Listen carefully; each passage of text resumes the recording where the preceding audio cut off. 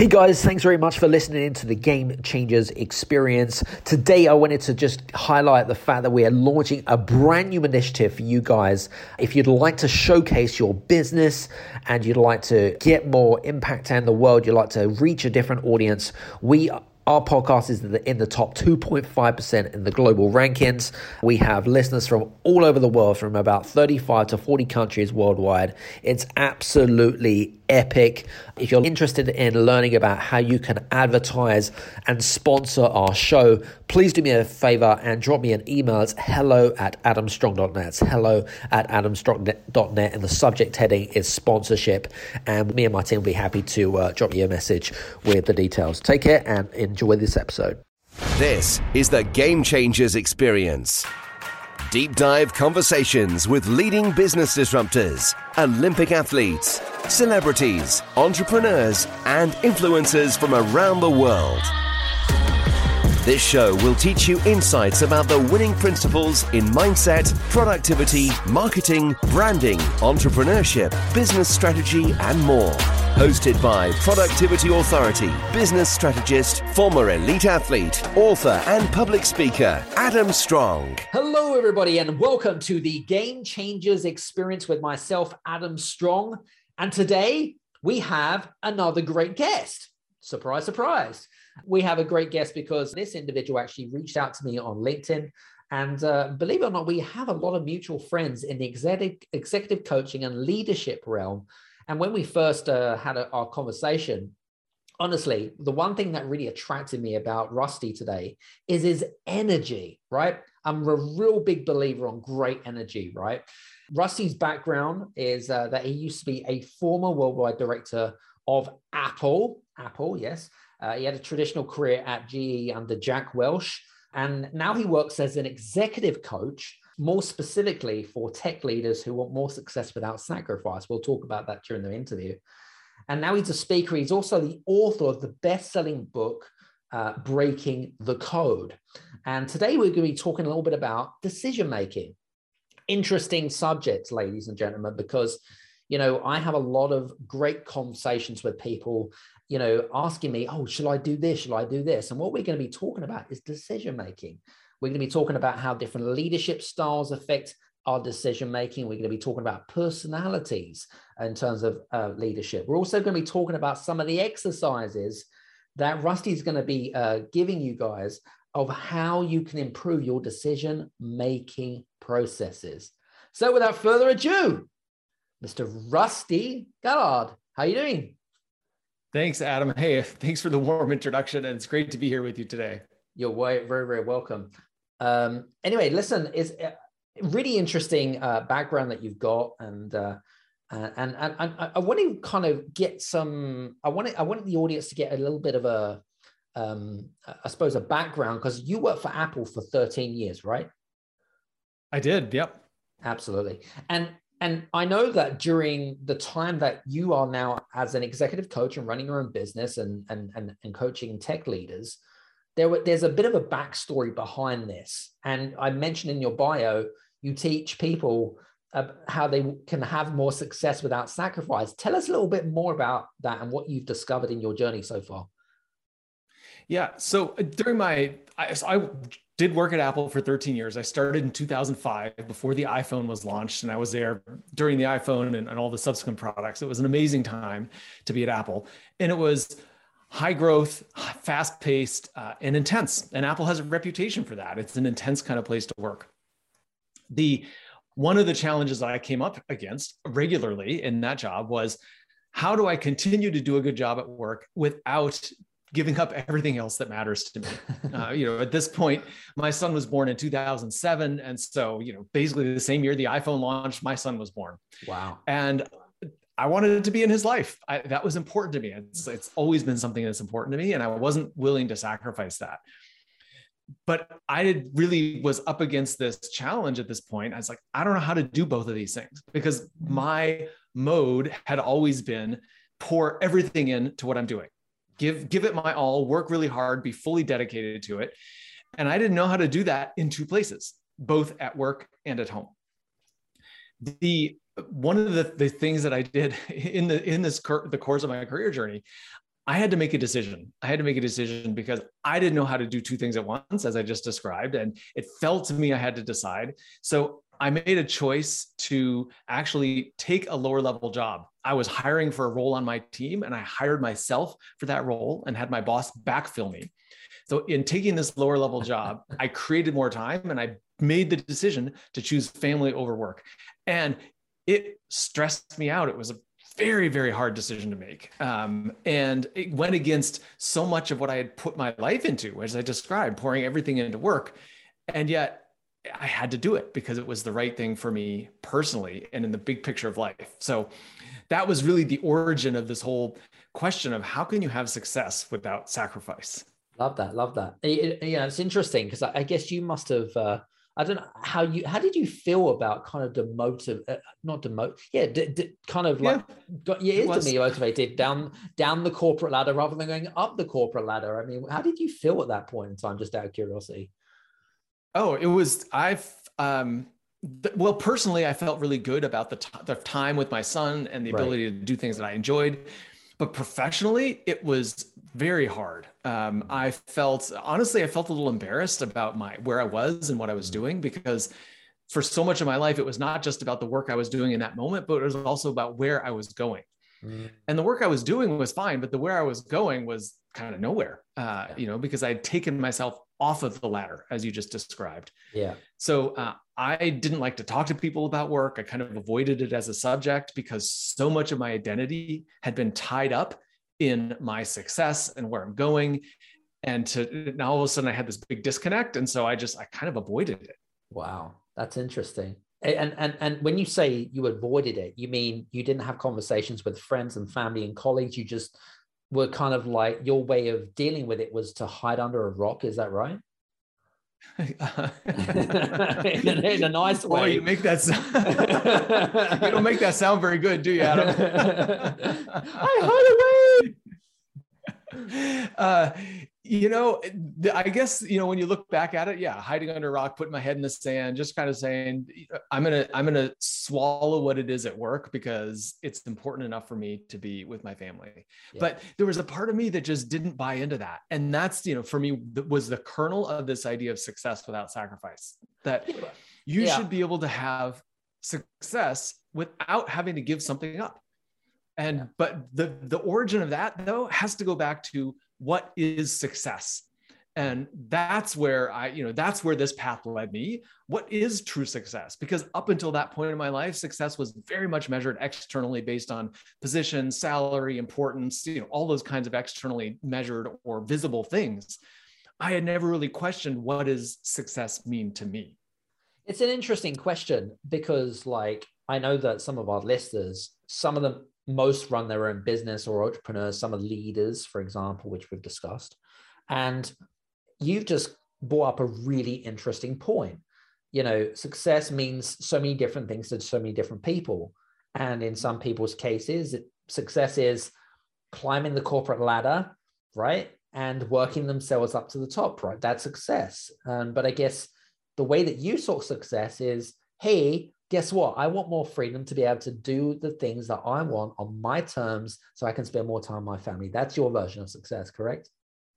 Oh, absolutely. And I am way more successful now in my life than I was at that point when I was working at Apple. Arguably I was obviously working for the greatest company in the world, had an incredibly big position, important position, influential within the company, right? Like highly compensated. There were a lot of really great things about that job.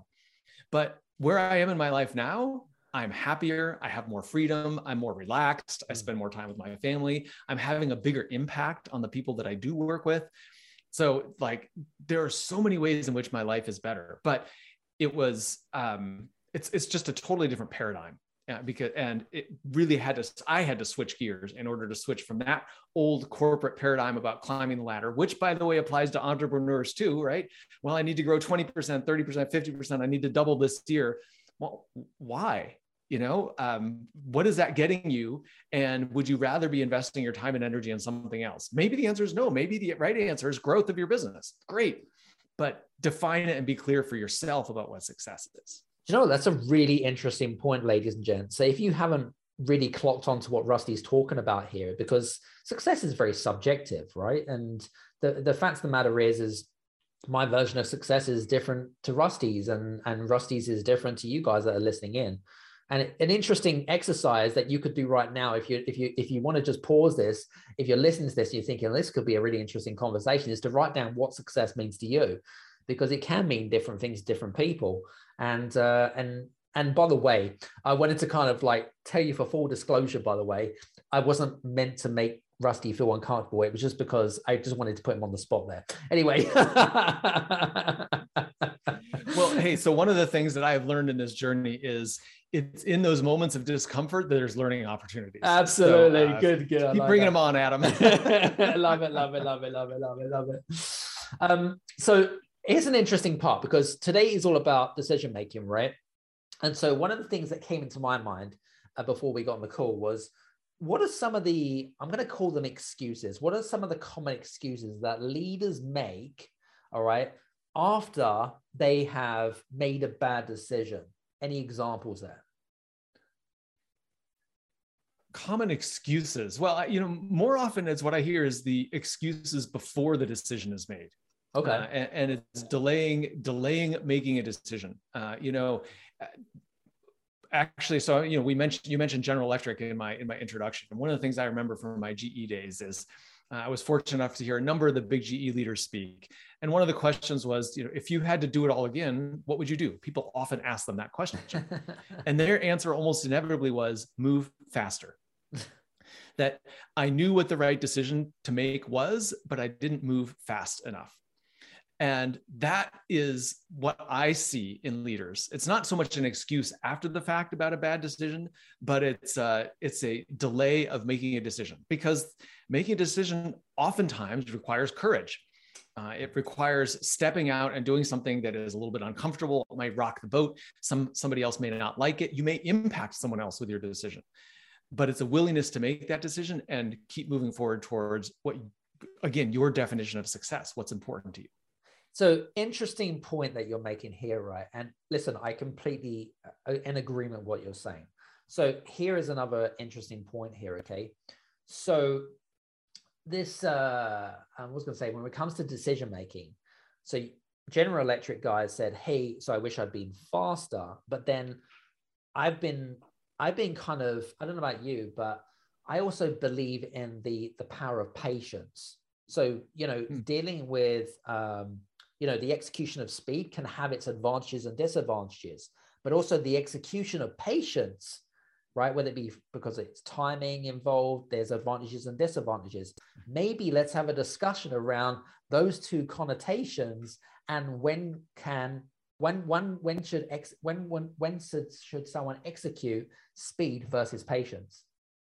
Yeah, I think it's great question. And I'm actually going to bring the point of decision can apply in both scenarios.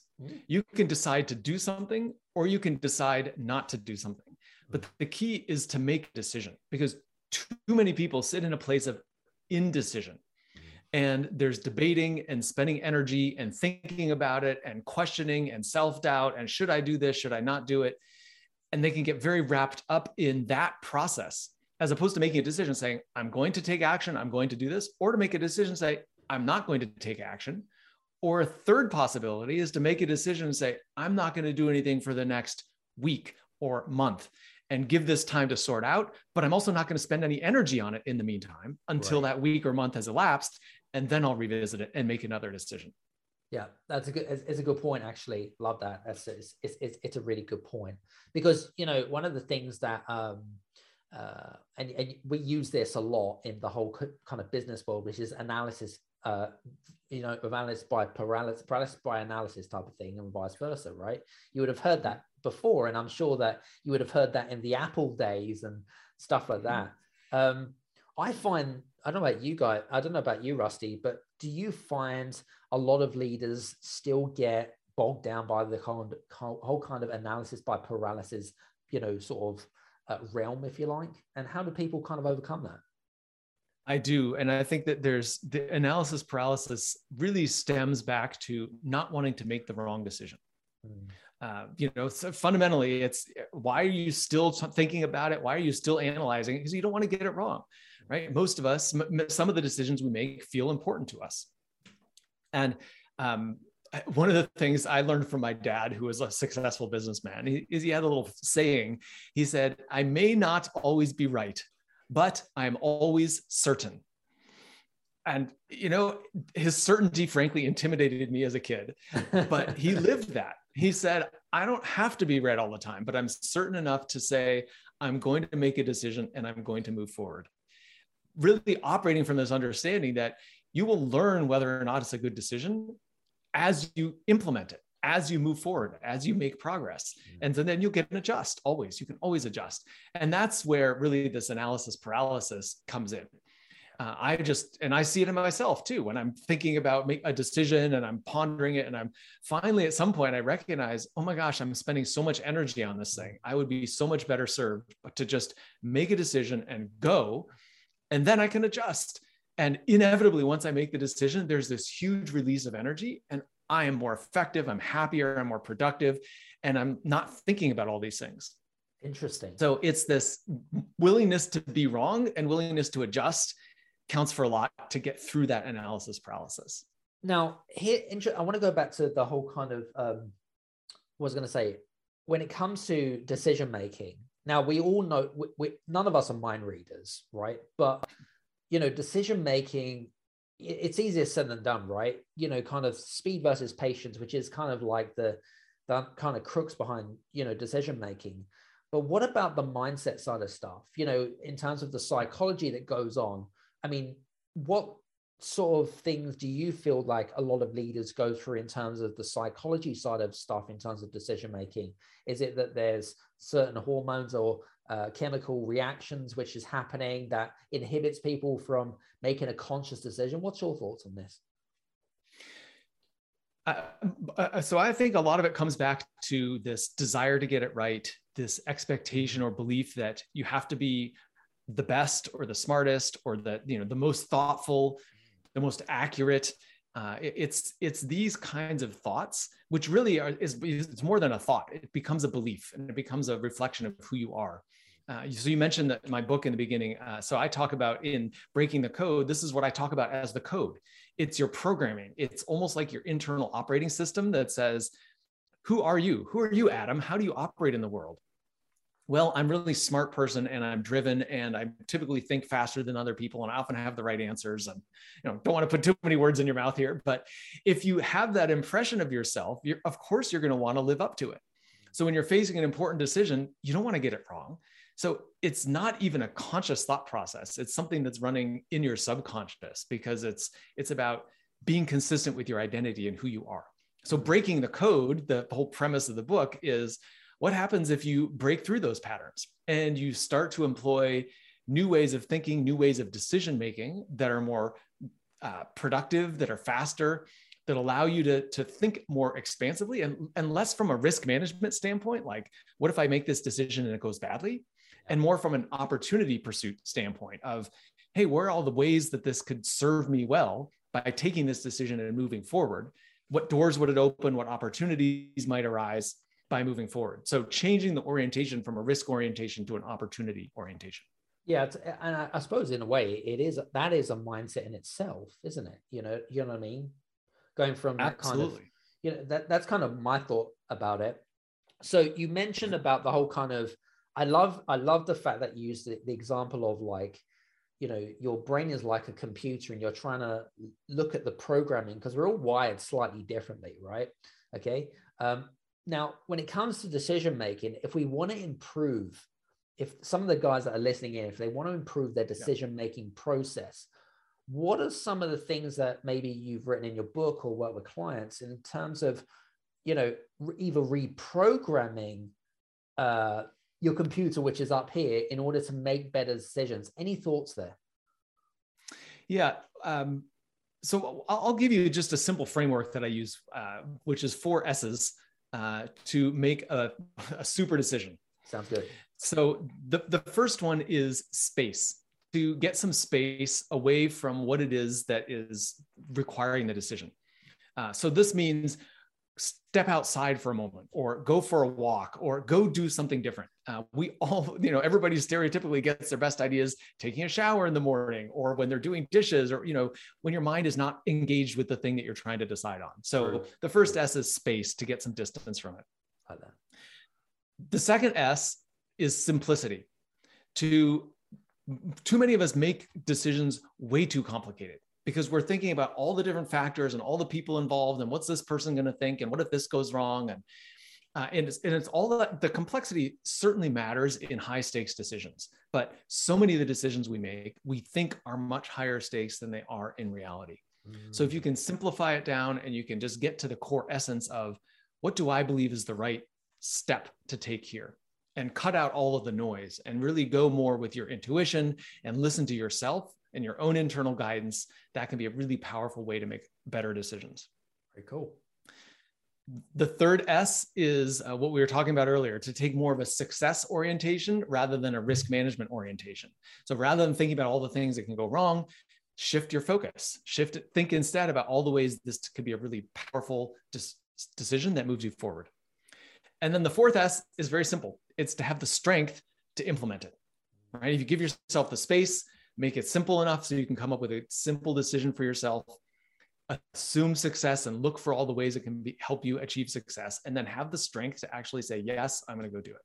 Love it. Very cool. Love that. The 4 S's: space, simplicity, success-orientated mindset, and strength. Love it. Very good. Yes. Excellent. Fantastic. Thanks for that. Really appreciate that. Interestingly enough, one of the things, because I mean, you do a lot of stuff with a lot of business leaders and executive coaching. How do, and we haven't really talked about this, but how do different leadership styles, whether it be an authoritative leadership style, whether it be kind of more of a laid back leadership style, how do those different styles affect decision making as it stands? Any thoughts there? I think it's a really interesting question. We chatted about this before, Adam, and I've been thinking about, there's so many different leadership assessment models, Myers-Briggs or DISC or other systems like that. Yeah. But they don't really get into how is a decision made, and it's much more about how you interact with people, or your tendency and kind of how you process information. But for me, I think one of the key factors I want to come back to is in decision making. Is what is, again, back to this definition of success. And is that more externally oriented or internally oriented?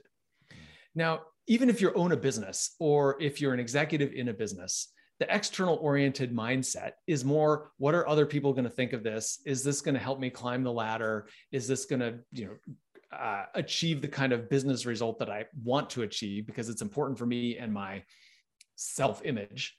As opposed to the internal orientation of success, which is, what is the impact I want to have? Why am I doing this? What is our purpose as a business? Or what is my purpose as an individual?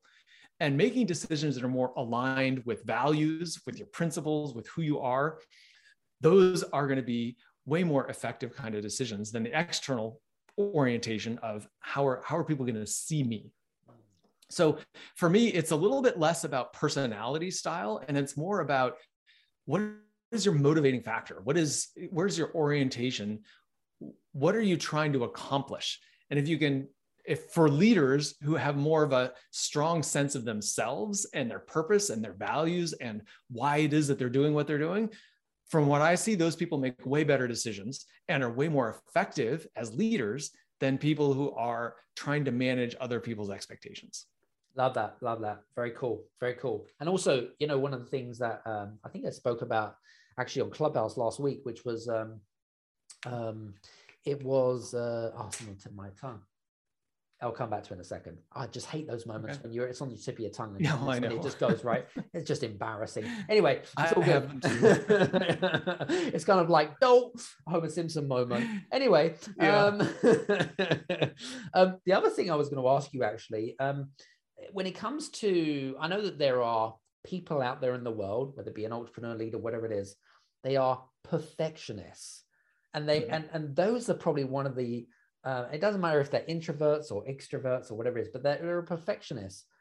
Do you find that when it comes to if you are deemed as a perfectionist, that someone that is just never going to get shit done, whatever, regardless of the situation, do you have any advice for those perfectionist personalities on decision making?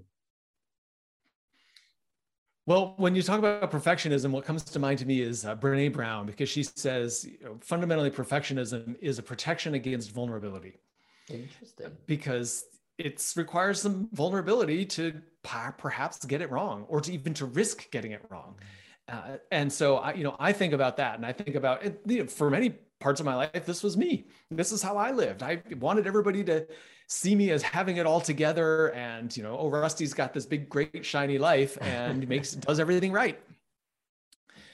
So it does require some inner strength to be willing to make a mistake, and to be willing to correct course. So I'm going to go back to my dad's phrase of always right. I may not always be right, but I'm always certain. And it's in that phrase of, being right isn't the value here. True. But being confident enough to move forward and adjust course as needed, that's where the real value is. And so for perfectionists, I think to really just start to think about, hey, what's more important to you here? Is it making progress and achieving the things that are aligned with your values and your purpose? Or is it looking good because you don't ever get the answer wrong? I like that as a great connotation. Interestingly enough, and you'll probably get this a lot, right? Especially with leaders and especially with entrepreneurs and business leaders that run their own business. When it comes to decision making, and the whole kind of connotation of letting go, they're scared of scared of empowering someone else to do whatever it is that they need to get done and that kind of stuff. I'd love to explore more about how their inability to let go for whatever reason it might be, and then it kind of has a knock-on effect to how good or bad decisions are made in the business. Any thoughts there? Well, letting go is just, I think it's a challenge for business leaders, entrepreneurs across the board, right? Because as you're establishing yourself, whether as an individual in a big corporation or an entrepreneur, the quality of your work is you, right? It's a reflection of you and the value that you add. So to let go and empower someone else to do that work, which at some point certainly will not meet your standard, then it's a huge challenge. And the question now becomes, what do you do? How do you handle that situation? And if you go back in and you say, I'm just going to get back in there and do the work myself, well, that's a decision, first of all. And it's going to be a really limiting one, because that limits how much your business can grow. Yeah. So fundamentally, I'm going to say, that, and you see this across many organizations, actually comes from John Maxwell, which is that it's the ability of the leader to grow. It's their investing in themselves and their own personal growth is what enables the business as an organization to grow. Yeah. So, with someone in that kind of position, an entrepreneur who's saying, well, how do I let go? How do I step back? Those are the kinds of decisions that are really interesting, because you have to do it. But now you need to build a management structure in order to allow you to do that effectively and still deliver the kind of quality of work that you expect.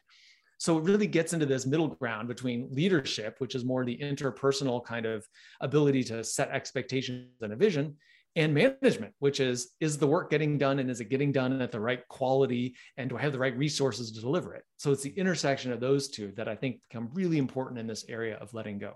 Yeah, and I'm sure that you've had a lot of your clients that have come to you, and it's probably a common question that gets asked, because the opposite to leadership is micromanagement, isn't it? It's just quicker and easier to do everything yourself. But we all know that that's never going to help anyone grow in the world of leadership or running your own business, is it? Absolutely. Yeah, absolutely. And micromanagement is really another version of perfectionism. And all stems back to the same thing. Gosh, what happens if it's not all perfect? How is that going to reflect on me? And it's that orientation that becomes a limitation on your growth. Yeah, love that. Very cool. Now, when you take on clients, or when clients come to you, whether it be a leader in a corporate company or whatever it might be, what are some of the challenges that they are faced, and what are they trying to work out? Why have they come to you in terms of like this, what is it that they're seeking in terms of from a decision-making perspective? Are there any regular patterns, going from one leader to another? I just would love to know what your thoughts are. I tend to see people in two primary categories. They come to me with two challenges. One is more around the success without sacrifice theme, saying, hey, I'm successful in my work from a financial standpoint or from a revenue standpoint, if you're an entrepreneur, but it's eating me up. It's taking all of my time. I don't see my family. I'm working at nights. It's creating tension in my relationships. So that tends to be one category of people. Right. I also have another category of people who come to me and say, I'm really happy in my job, but I'm not growing as fast as I would like to. I'm not advancing the way I want to be. Got it. And so those tend to be the two types of people that I work with, the two challenges that they come with. And fundamentally, coming back to the theme of this conversation, it all comes back to decisions. Whether you're growing your business or whether you're wanting a little bit better balance in terms of the relationships and your free time, both of those things are centered in the decisions you're making. It's an interesting connotation. Now, I don't know about you, but when I suppose, because I've been an entrepreneur for the last 30 odd years, which is a long time, but I've had a job when I was quite young.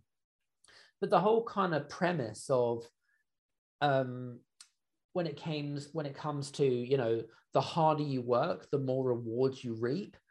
What's your, because you've like lived both neck of the woods. You've worked in corporate, now you're running your own business. What is your take on that?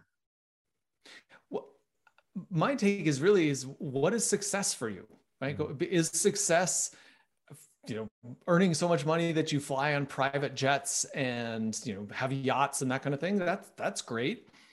That's going to require a level of commitment and engagement in order to do so. Great. If that's what's important to you.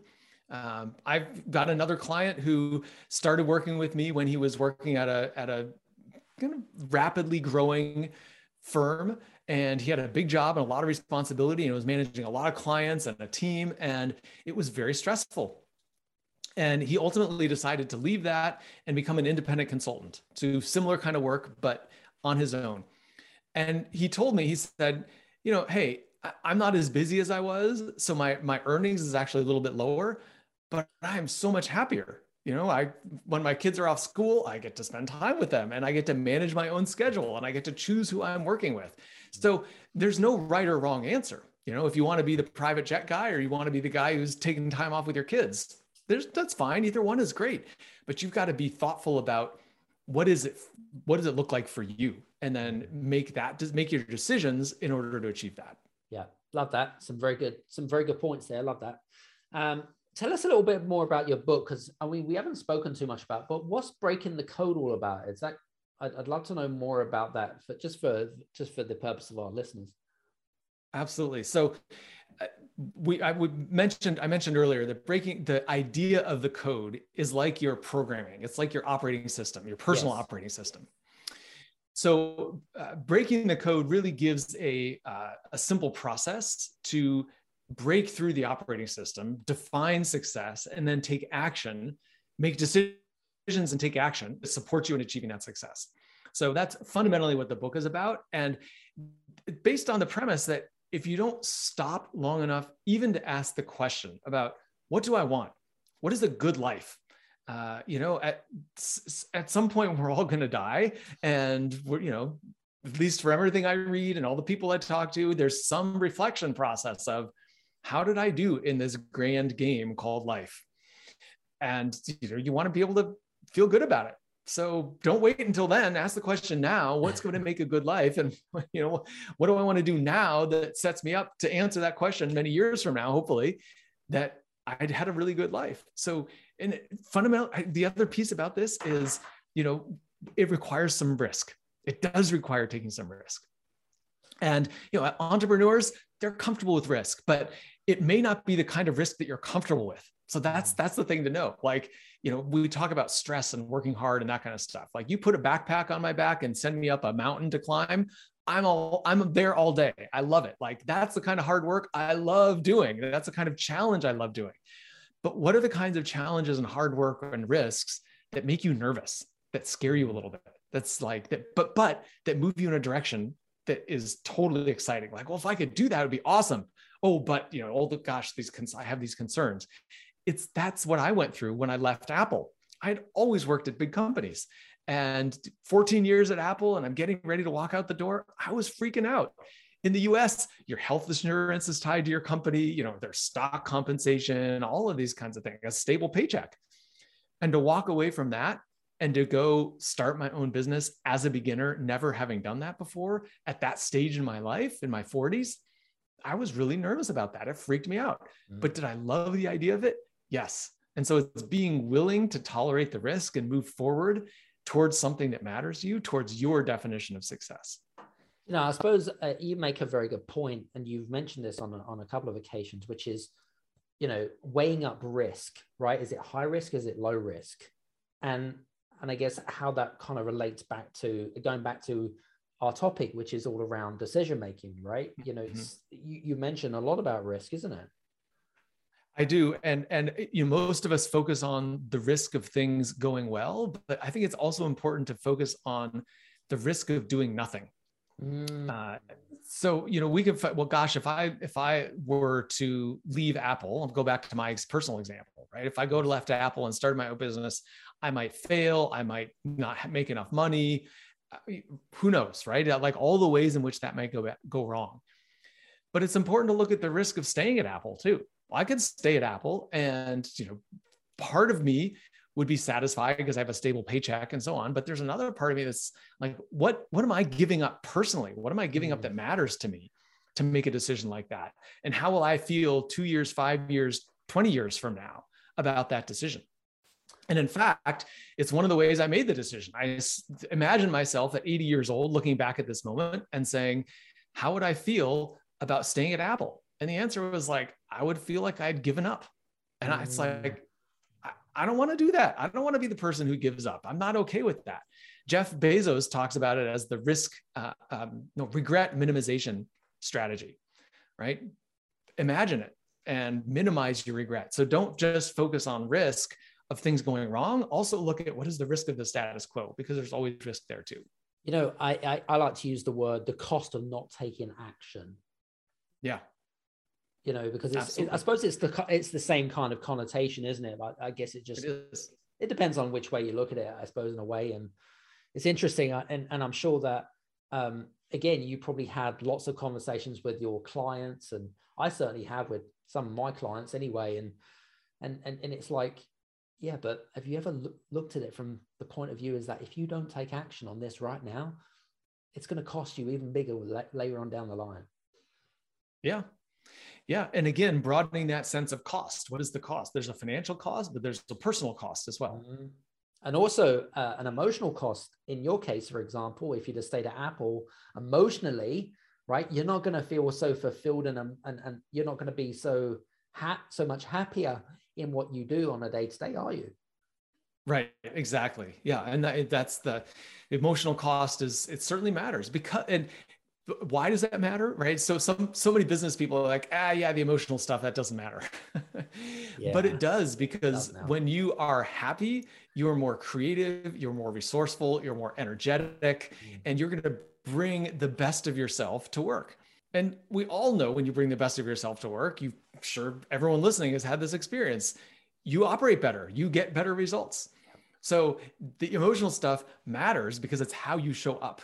Absolutely. And, and it's interesting. So I'm a big believer in energy, Rusty. It affects your mental state, your, not just we talked about emotional state, but physical state, but also your spiritual state of mind as well, which is, again, really, really important. So, hey, this has been an interesting conversation. So, I just want to say thanks very much. I really appreciate that. It's really good. Guys, I hope that you've been enjoying some of the conversations that we've been having. And hope that you've maybe had some of those aha moments. And that's what I tend to try to get people to think is to think, what are the aha moments you're getting from today's show? And if we talked about success, we talked about decision-making, we talked about how to overcome, people who make poor decisions, and how to, what is it that people, leaders and entrepreneurs and business owners learn from when they make good decisions and bad decisions and stuff like that. Actually, last question before you go. Are there any exercises that you give to any of your clients in order to use it as more of what I call a reflective exercise? Does that make sense? I would say that the biggest one that I encourage people to do is actually something you said earlier in this podcast, which is to stop today and give yourself 5 or 10 minutes just to think about what does success look like. Because fundamentally, our ability to make decisions is based on our values and our destination. And if you don't have a destination, of course, it's going to be hard to make decisions. Yeah. But if you know where you're going, and yes, stuff is going to happen, and you're going to be disappointed or frustrated or whatever, life goes on. But as long as you know your destination and you can keep making adjustments and decisions to point there, you're so much better off. And most people don't do it. Most people don't stop and say, what's important to me? What do I want to create? So take those 5 or 10 minutes and deliberately think expansively. Think about, a whole new level of success that may feel out of reach, that may feel unreasonable, that may feel risky to you. But that's the kind of thing that's going to get you fired up. And it's going to, when you come to that moment of decision to say, well, gosh, there's a cost, there's a risk to doing this. You're going to know the cost of inaction matters to you, because the cost of doing nothing is, well, you're not going to get what you really want. And that's going to help you move forward. Love it, love it, love it, love it, love it. So guys, just want to say thanks very much. Hope you've been enjoying today's show. Rusty, just want to say thanks very much for being on today's show. It's been a pleasure, and we've had a lot of fun. Oh, it was great. Thank you so much, Adam. I really enjoyed the conversation. Very cool. And for you guys that want to get in touch with Rusty, what I strongly suggest you do is check out on his links on the links below. Check out his book, which you will see on Amazon and all good bookstores out in the US and all over the world. And make sure you check that out as well. And if you do reach out to Rusty, do mention the podcast so that he can understand where you're coming from, of course. And I'm sure that he will respond in due kind. So from myself and Rusty, hope you've enjoyed today's show, and we'll see you again on the next Game Changers Experience. Take care, everybody. See you soon. Hey guys, I just want to say thank you so much for listening to today's episode on the Game Changers Experience. I would be gratefully appreciated if you could leave a good or a bad review. It doesn't matter, 1 or a 5-star review, whichever you prefer, on any of the platforms, whether it be on Apple, whether it be on Spotify, Podchaser, etc. And please leave a testimonial or review about our podcast. And if you have enjoyed our podcast, then I look forward to seeing you on the next Game Changers Experience. Take care, see you soon, etc. And please leave a testimonial or review about our podcast. And if you have enjoyed our podcast, then I look forward to seeing you on the next Game Changers Experience. Take care, see you soon.